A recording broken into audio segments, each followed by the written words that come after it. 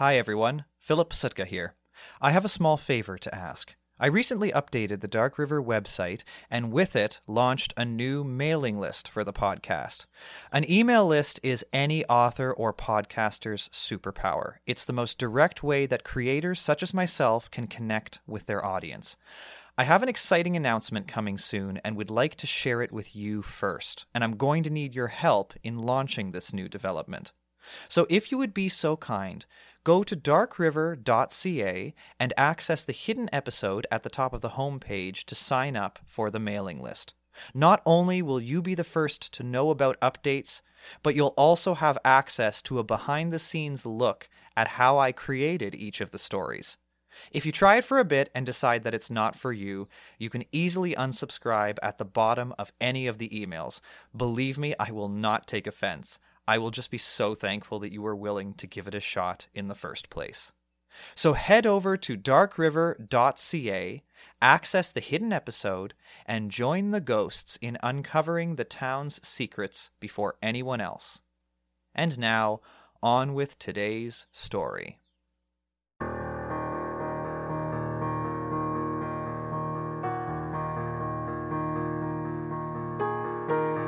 Thank you for joining me in this strange small town in northern Ontario. My name is Philip Sitka. If this is your first time visiting, I'll be your guide. If you're a familiar face, it's good to have you back. The town embraces newcomers and old friends alike, but be warned, it doesn't easily let you go. So dim the lamps, settle in. Welcome to Dark River.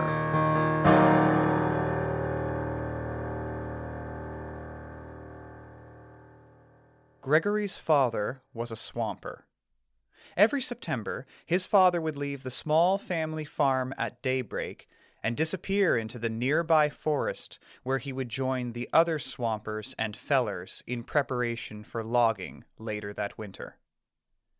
Farmers often switched professions and became lumberjacks in northern Ontario at the turn of the century during the colder months. There was very little they could do with crops throughout the harsh winter, and they needed an income to support their families. Work was seasonal, but never-ending. As logging expanded throughout the forests surrounding Dark River, more bunkhouses needed to be built to house the men throughout the week. After working tirelessly for 6 days, their one reprieve came on Saturday nights when they would drink, dance, and let loose. They could sleep in the next morning, as Sunday was their single day off from the grueling labor. But in order to build the bunkhouse, they first had to clear a path through the forest and build a tote road leading to the bunkhouse. September was the ideal time for this, as most of the crops had yet to be fully harvested, and the heat from the summer was dissipating, while the brutal cold had yet to arrive. After school each day, Gregory would return home and give his mother a quick kiss on the cheek before running outside to see the change in the forest near the end of their property line. He'd cross the field and stare into the entrance that hadn't been there just months before. For a while, the view remained the same, an opening with a path that extended beyond where the eye could see, like a doorway to another realm. Gregory had always been fascinated by stories of enchantments and fairies, so the woods held a reverence and fascination for him that nothing else could replace.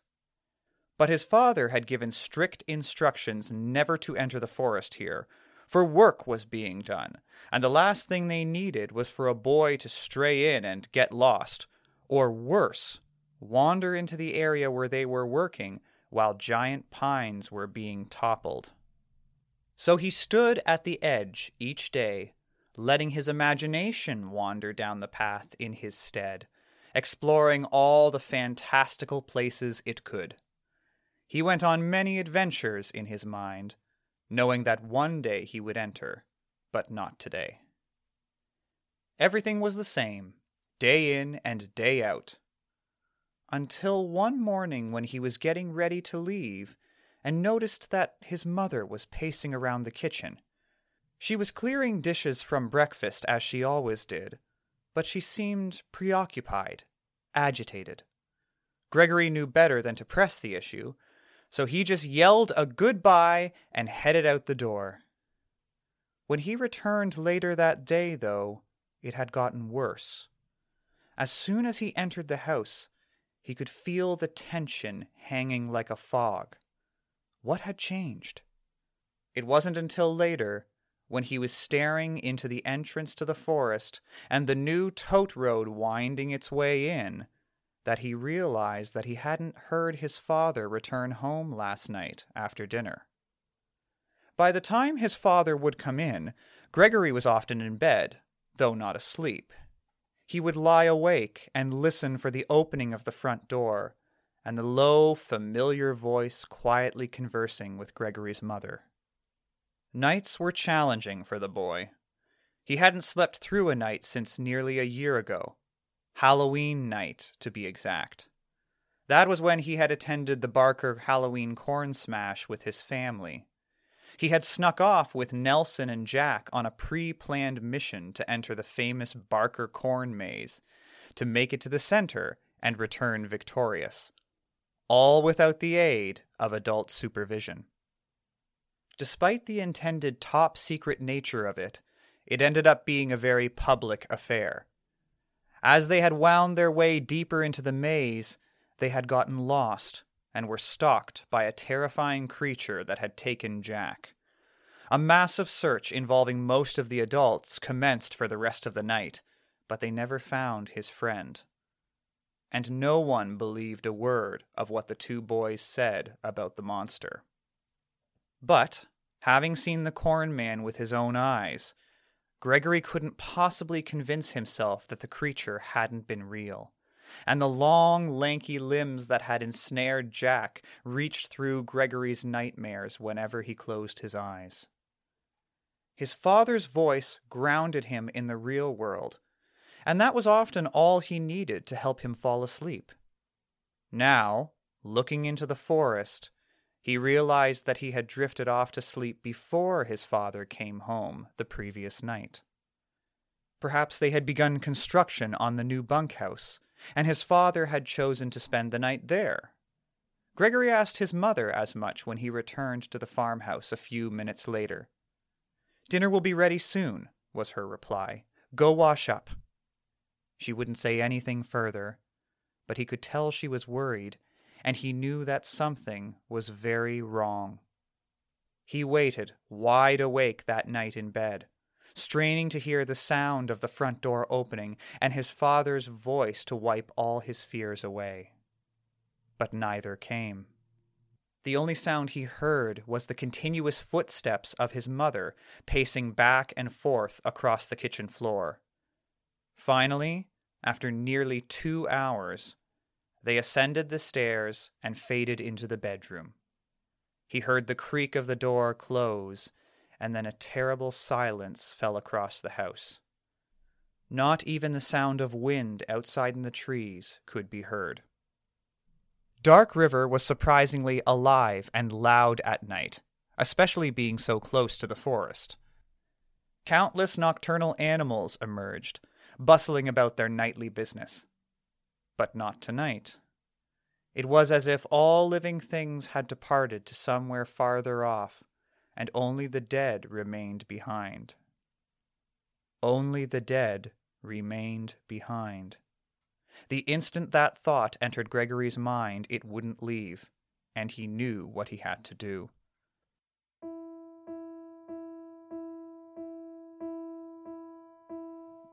It was the last thing he wanted to do, but he forced himself out of his bed, pulled on his wool pants, and slipped out of his bedroom, tiptoeing down the stairs so as not to wake his mother.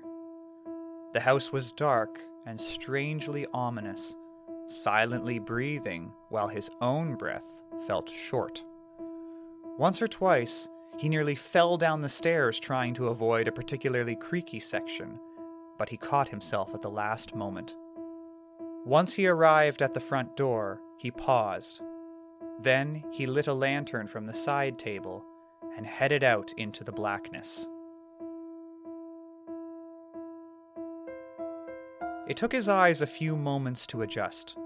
Normally the field would be lit by the moon and a brilliant canopy of stars, but tonight it was clouded over, just like it had been nearly a year ago when he entered into the corn maze. He pushed the thought from his mind as he crossed the field. The darkness around him felt thick as he headed towards the forest, and although he couldn't yet see the entrance, he knew where to find it. Finally, it appeared. A big black void cut into the tree line. The wooden road tapered into the blackness. The men had built it by laying large pieces along the ground, and then placing hundreds of thinner pieces across it, like a railroad with no spaces between the slats. He had heard his father refer to it as a corduroy road, and the name was fitting. Everything about it was jagged and mismatched. Strangely beautiful, yet threatening in the lamplight, as if it dared anyone to enter at their own risk. Even though Gregory had explored the woods many times long before this road was built, the very presence of it made him suddenly terrified to step off of it once he began following its path. Suddenly, part of the forest was tamed, and everything around it was wild. He didn't know how long he had been standing there, lost in a swirl of thoughts, but he snapped himself out of it. The wind picked up as if to encourage him, and a chill ran down his spine. It was getting colder, and the night was getting darker. "Come on, Gregory," he whispered. "There's no corn man in there." And with that, he stepped onto the road and into the blackness. The lamplight splashed across the trees, briefly illuminating some while casting shadows upon others. The silence around him was deafening, as if he had entered an underground tunnel. Strange. He had never heard the woods so quiet. The only sound he could hear was the sound of his footsteps on the wooden boards. He snatched a few glances at the forest around him.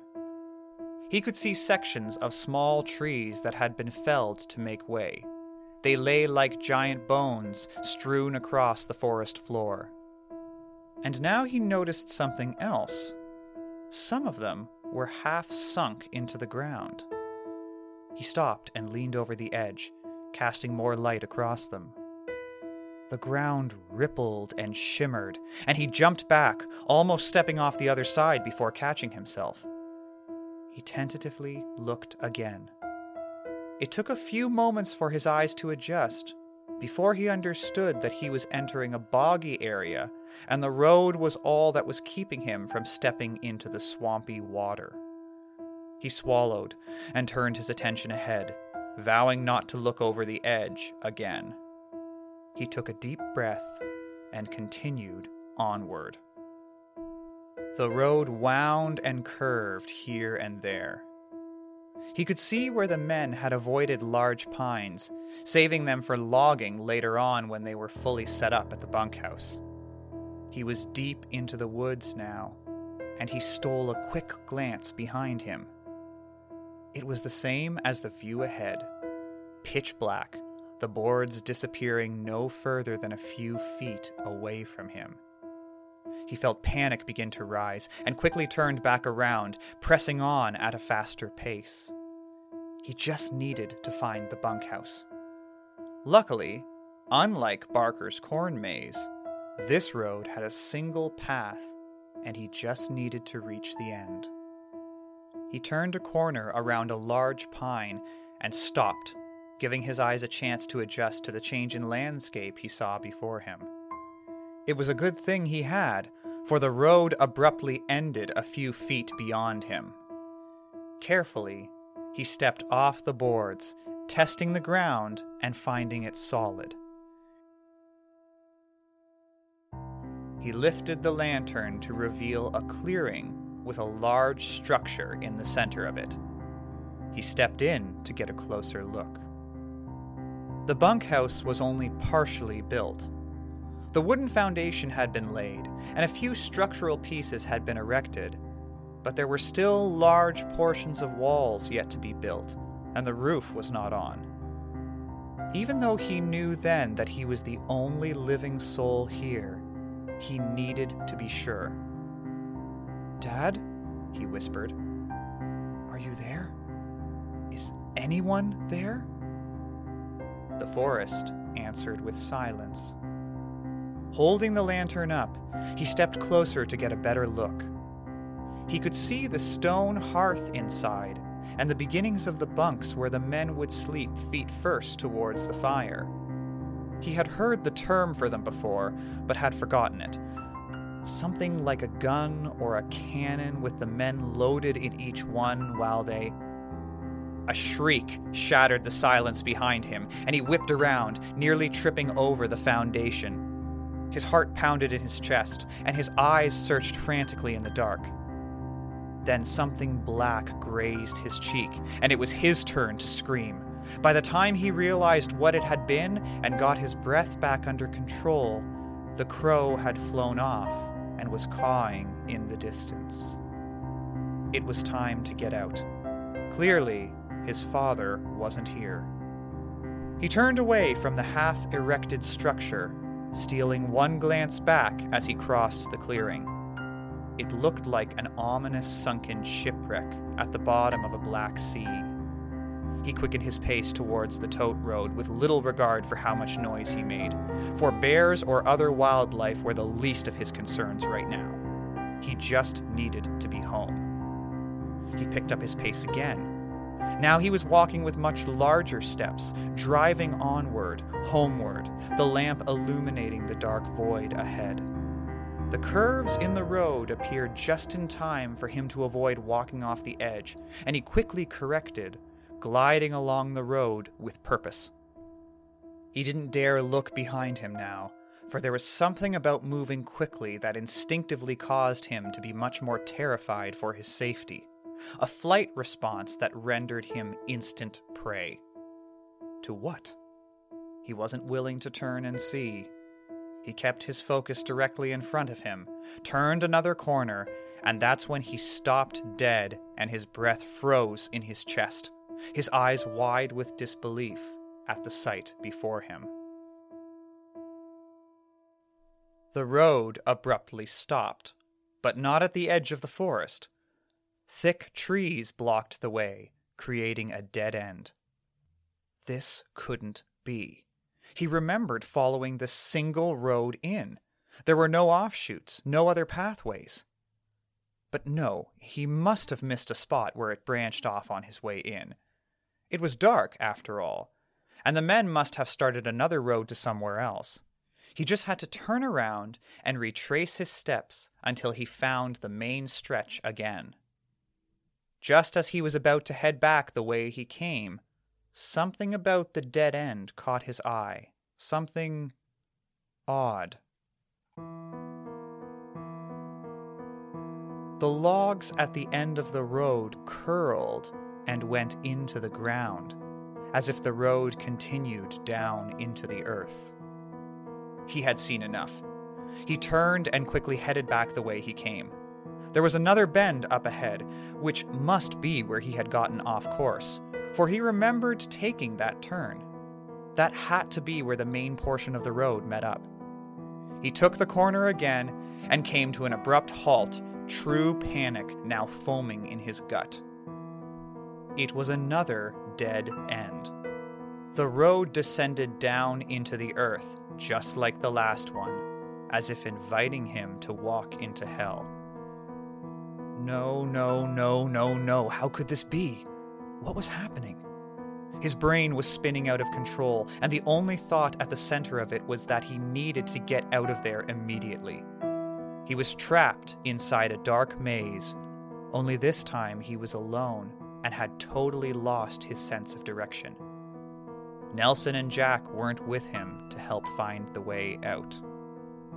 Suddenly, the memory of being in the corn maze with them illuminated one comforting thought: the moon. He could use the moon to orient himself and get his sense of direction back. But it was cloudy. The moon was nowhere to be. There it was! It peeked out, casting its bright white light down upon the trees behind him. And as he turned to walk back down the road, the black figure, now silhouetted in the moonlight, gave a low moan. The form was human, but thin and gnarly, as if all the fat had been sucked off it, leaving only skin and bones. It hunched to one side, and its jagged arms protruded out, bony fingers splayed up in all directions, as if in a comical shrug. But there was nothing funny about it, and the only thing that prevented Gregory from screaming was the fact that he couldn't summon enough breath. The thing moaned again and took a step towards him. He felt the weight of it reverberating along the wood. The thing was unnaturally heavy for its size. It was wearing old boots, torn pants with one suspender gone, which dropped the one side, exposing white hip bone.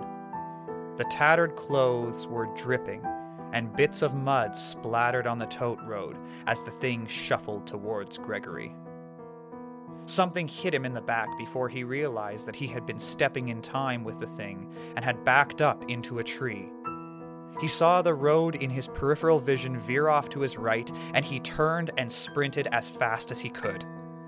He whipped around a corner only to discover another dead end, only this time the road tapered into a white pine, the edge disappearing into the bark as if the tree was eating it. Turning back around, he saw only the road and darkness behind him. Where was the thing? He lifted the lantern to peer into the blackness. Nothing. Slowly, he began creeping back the way he came, frantically looking left and right. Still no sign of it. He was just about to come around the corner again when he heard the shuffling directly behind him, and he bolted. The road in front of him curved and swerved in unimaginable ways, angles that hadn't been there moments before. "Let me out!" he screamed, and cut around a sharp curve to the right, only to encounter a sight straight out of one of his nightmares.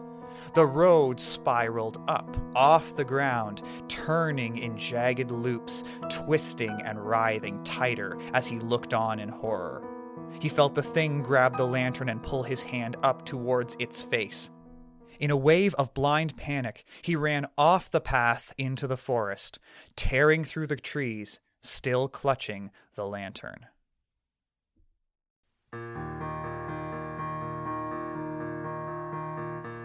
Thank you for listening thus far. In a moment, we'll return to the dark of the forest. But first, I'd like to let you know that we have new original spooky stories coming every 3 weeks, so follow the show on your favorite platform so that you never miss an episode. If you enjoy your time in this haunting town, please consider leaving a review on Apple Podcasts or through our new website, darkriver.ca. I'd also like to take a moment to say a big thank you to the Region of Waterloo Arts Fund for supporting this episode and the show in general.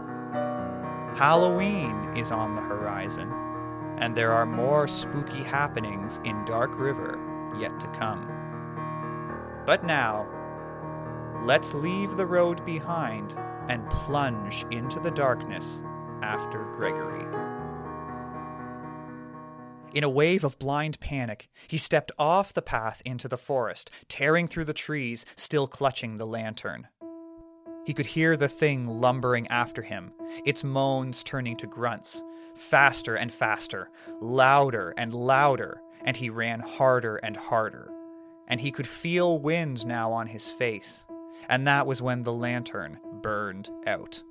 And he tore through the blackness, praying that he didn't collide with a tree, all thoughts left in the woods behind him, his legs moving of their own accord, his breath burning in his chest, his heart pounding, leaves and branches tearing at his face and his arms, and now a ghastly shriek from behind him, and he put his head down, closed his eyes, and yelled, "Out!"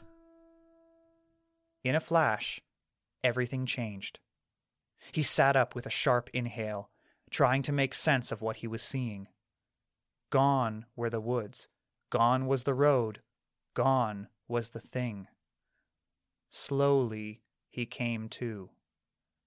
He was sitting with his back against the inside of his front door. His breath eased as he tried to shake off the nightmare. He had come down the stairs to venture into the woods in search of his father, and had fallen asleep before he'd even made it out the front door. For all he knew, his father had come home, and there was nothing to worry about. It must have been the change in the weather that caused him extra stress, keeping him awake these last few nights. Halloween was approaching from afar, and Gregory knew that he would have some of his own demons to contend with after what happened last year. Every time he looked at a carved pumpkin this year, he knew that he would think of Jack in the corn maze carrying the lantern. His own lantern sat on the side table next to the door, and he glanced at it as he stood up to return to bed.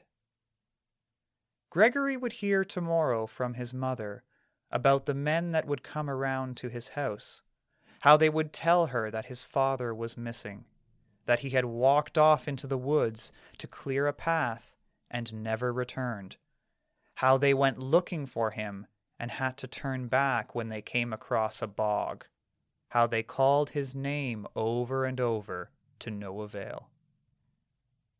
He would hear all of that later. Now, however, all thoughts of where his father might be were extinguished in a flash of certainty.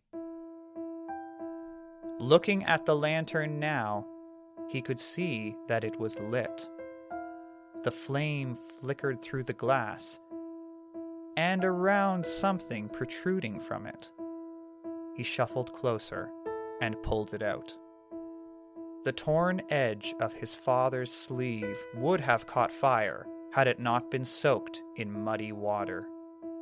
And Gregory felt his own flood begin, streaming down his cheeks.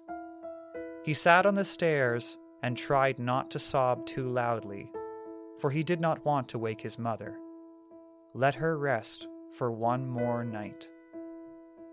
And for years to come, lumberjacks told stories about Dark River's haunted bunkhouse, the corduroy road that would appear on certain moonless nights to lure people into the forest, and the ghostly swamper that would help the lucky ones find their way home.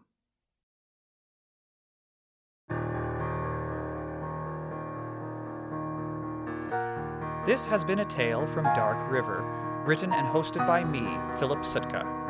I also produced the show as well as composed the music for it. The podcast artwork was done by Chris Sitka. For more history of small-town life in Northern Ontario in the early 20th century, be sure to follow our Instagram at Dark River Podcast. Though based on actual history, this story is a work of fiction. Any resemblance to persons living, dead, or other is entirely coincidental and unintentional. Thank you for stopping by, and see you soon.